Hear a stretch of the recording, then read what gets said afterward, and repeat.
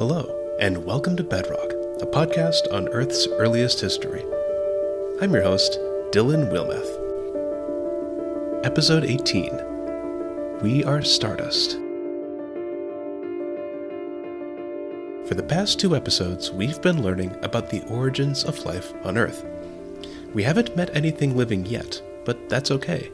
We're starting from scratch. In episode 16, we started at the beginning and met the element carbon, the fundamental element in life as we know it. Pure carbon can be found in ancient minerals such as diamonds and graphite. Carbon also likes to mix with other elements, hydrogen, oxygen, and nitrogen, to make more complicated structures, molecules.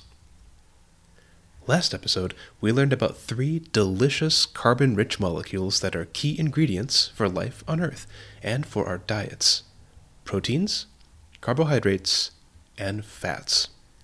These molecules are not alive, but they give your body the material and energy it needs to grow. In short, before we can make living things, we need to first make their building blocks. So, how did complex molecules like proteins, carbs, and fats form in the first place? Today, we tackle that very question and return back to Earth's distant past. This episode doesn't have a specific date in the Earth calendar, but we're floating sometime in the Hadean chapter between January and February, before 4 billion years ago. These are Earth's missing years, with nothing remaining except a few lonely zircon crystals. We know Earth had liquid water at the time, but direct evidence for life is still inconclusive. Check out episode 16 for a refresher. Without direct evidence, we need other windows into the hidden Hadean world to learn how life was first built. Scientists have several tricks up their sleeve, each with pros and cons. We can look for the building blocks of life in 3 places. 1. In space. 2. In the natural world. Or 3. In lab experiments. Today, we'll focus on the search in space. But first, we need to add one more word to our vocabulary to make our lives a bit easier. This is a word which means one thing in the grocery store, one thing in biology, but something very different in chemistry. The word of the day is organic. Part 1. An organic buffet. Let's consider the molecules we met last episode: proteins, carbs, and fats, as well as their smaller cousins, sugars and amino acids.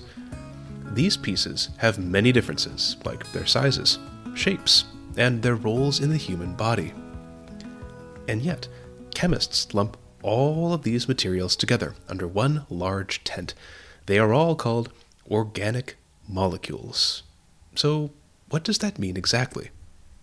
Does organic mean the molecules were made with free-range food with no antibiotics, pesticides, or preservatives? No. This is the organic definition used by farmers and governments to classify food.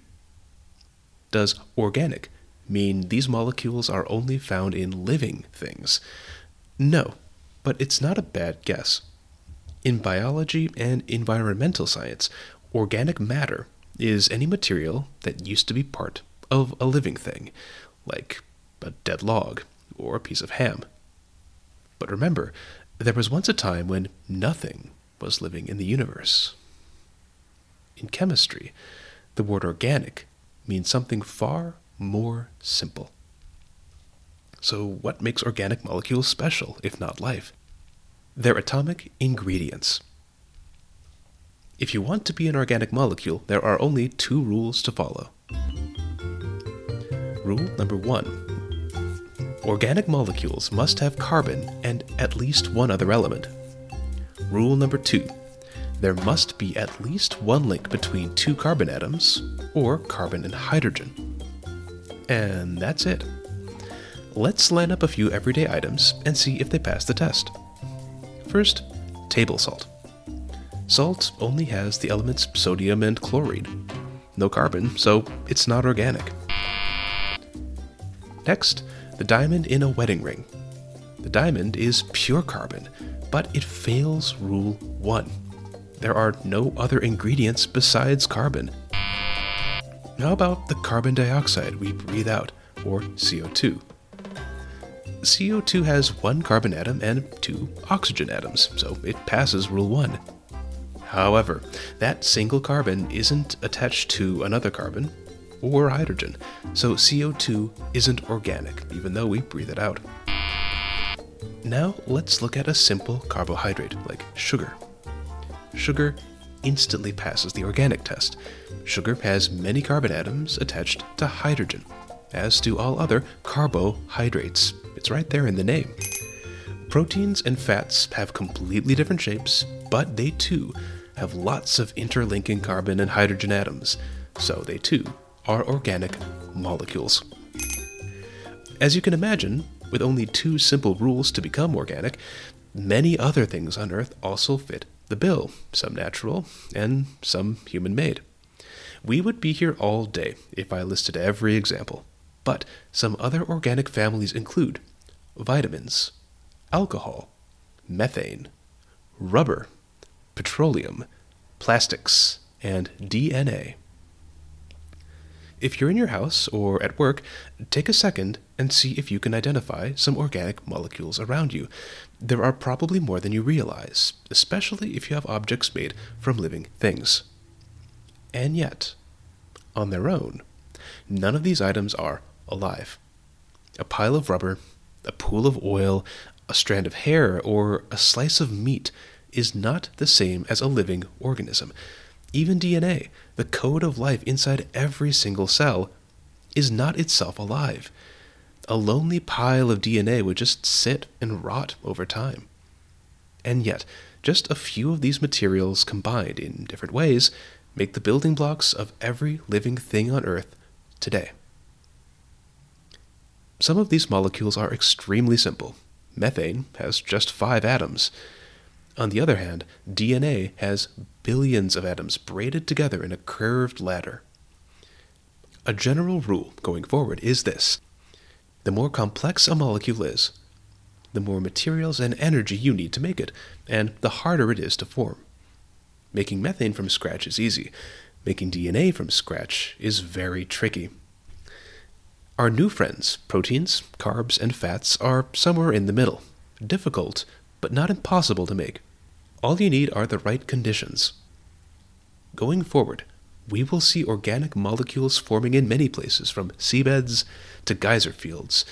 But to begin, let's return to our old stomping grounds from earlier this season, the space between stars. Part 2. The smell of outer space.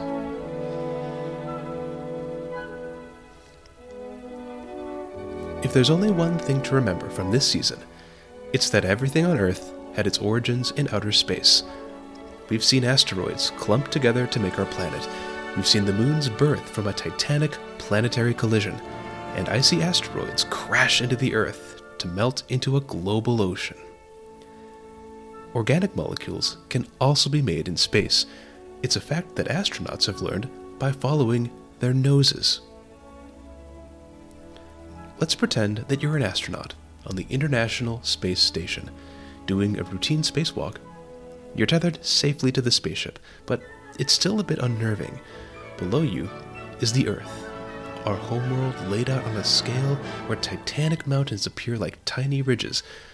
On the other side is a sea of stars on an even larger, incomprehensible scale, with infinite leagues of cold, dark space in between. It is intimidating, but don't worry, I'm not going to put you through any traumatic events. It's time to return to the safety of the space station. You enter the airlock, which closes and vents in fresh air. Taking off your helmet, you take a deep, relaxing breath through your nose and smell burnt steak? The odor quickly clears as you make your way through the space station. It wasn't a cooking mishap. It was something in the airlock with you, and it lingers on your spacesuit. But what caused that smell? This strange experience has been reported by many astronauts. with different odors including hot metal, gunpowder, ozone, barbecue, and burnt almond cookies. The broad notes seem to be something burning or metallic. There are several ways to explain the smell, and most have to do with tiny molecules floating in space, hitchhikers from the void. Way back in episode 4, we learned that space is not quite so empty as it appears. There are atoms and molecules floating around, just far fewer than in the air we breathe.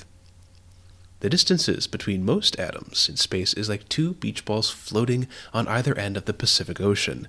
This very sparse mixture is called the interstellar medium, which I still think would be a great name for a space wizard. Most of the interstellar medium is made of hydrogen and helium, but the closer we look, we do find pockets of more complex material, including organic compounds. Now, we could test this around Earth by smell alone, but how do we know what's in the interstellar medium around the universe, in areas millions of light years away? We haven't sent anyone that far yet just to sniff the air. The answer is hidden in starlight. Whenever light hits an object, some is absorbed and some is reflected away. That reflected or rejected light travels to our eyes and gives the world color. For example, a red apple absorbs every color of light except red. A blueberry reflects blue light, while a white egg reflects and sends all colors back to the eyes. Something similar happens with tiny atoms and molecules in space. Let's take a hydrogen atom, for example. Most colors of light bounce right off hydrogen, just like an egg, but it does absorb specific shades of red and blue. Every atom and every molecule has a special color-coded fingerprint, some orange, green, purple, or usually a big messy mix. But again, we can't travel to the middle of the Milky Way to see the colors of every atom. Fortunately, there's a much easier way to tell what's out there. Instead of looking for individual molecules, we look at the starlight that's bounced off. If you have a glass prism or a piece of crystal jewelry, now's a great time to take it out. If not, just whip out Pink Floyd's Dark Side of the Moon album cover. When light hits a prism or a piece of crystal, the light smears apart into a rainbow, separating reds from blues. Astronomers can do the same thing with light traveling through space. They're literally turning starlight into rainbows for science. Pretty cool, right? It gets even cooler. Let's say that starlight has passed through a bunch of hydrogen atoms. The hydrogen will gobble up certain shades of red and blue, removing these colors from starlight. When we split the light into a rainbow, there are literally chunks missing, a series of thin black lines just like a barcode at a grocery store. In the same way, different atoms and molecules have different barcodes, different series of chopped up rainbows. This technique is called spectroscopy, since a rainbow can also be called a spectrum. In fact, light is just one part of a much wider spectrum of energy, including radio, microwaves, ultraviolet, and X-rays. All these waves interact with molecules in different ways, giving us many different tools to see the universe beyond our own limited eyes or noses. With that in mind, let's return to space and meet the building blocks of life between the stars. Part 3. Return to the Cradle of Stardust.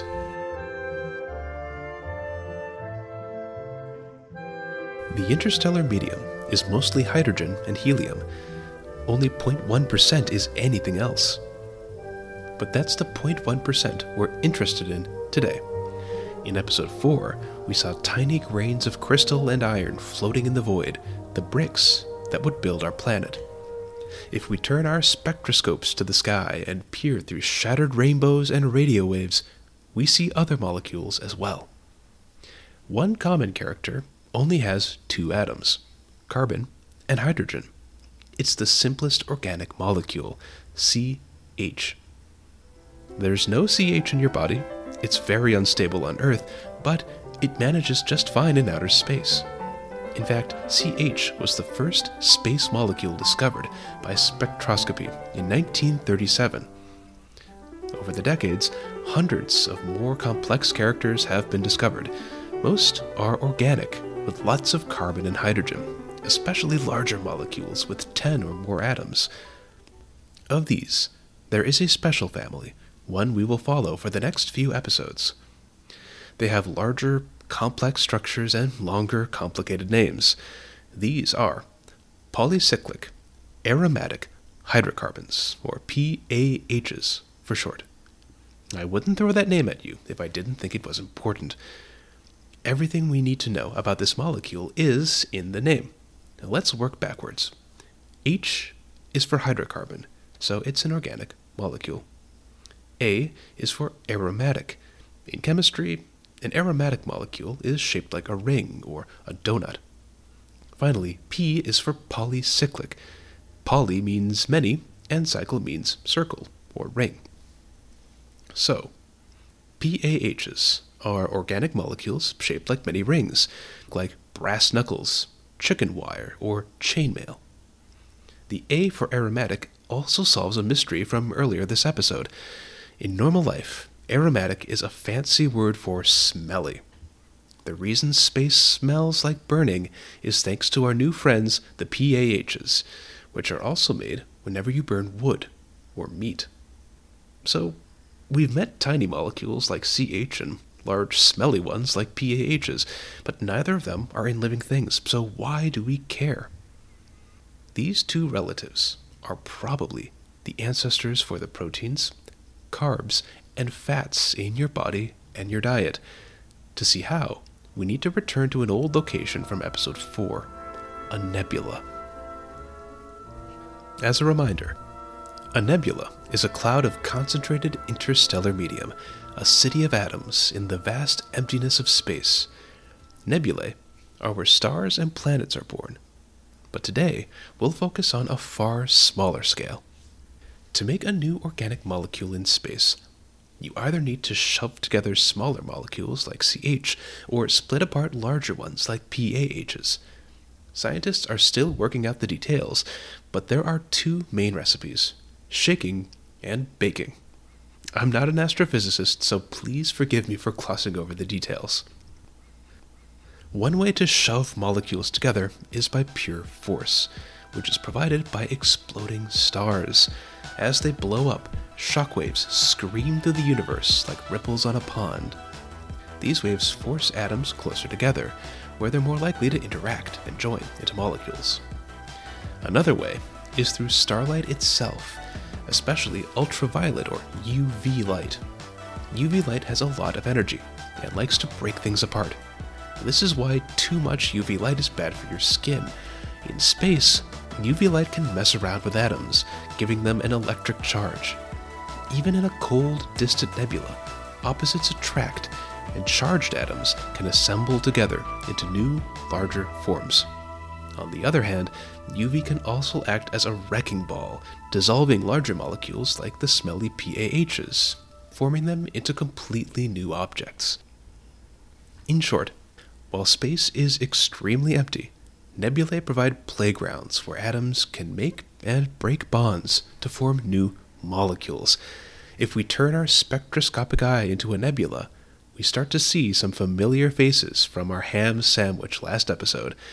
Amino acids, the building blocks of proteins, primitive carbohydrates like our bread, and very recently, a key building block of fats.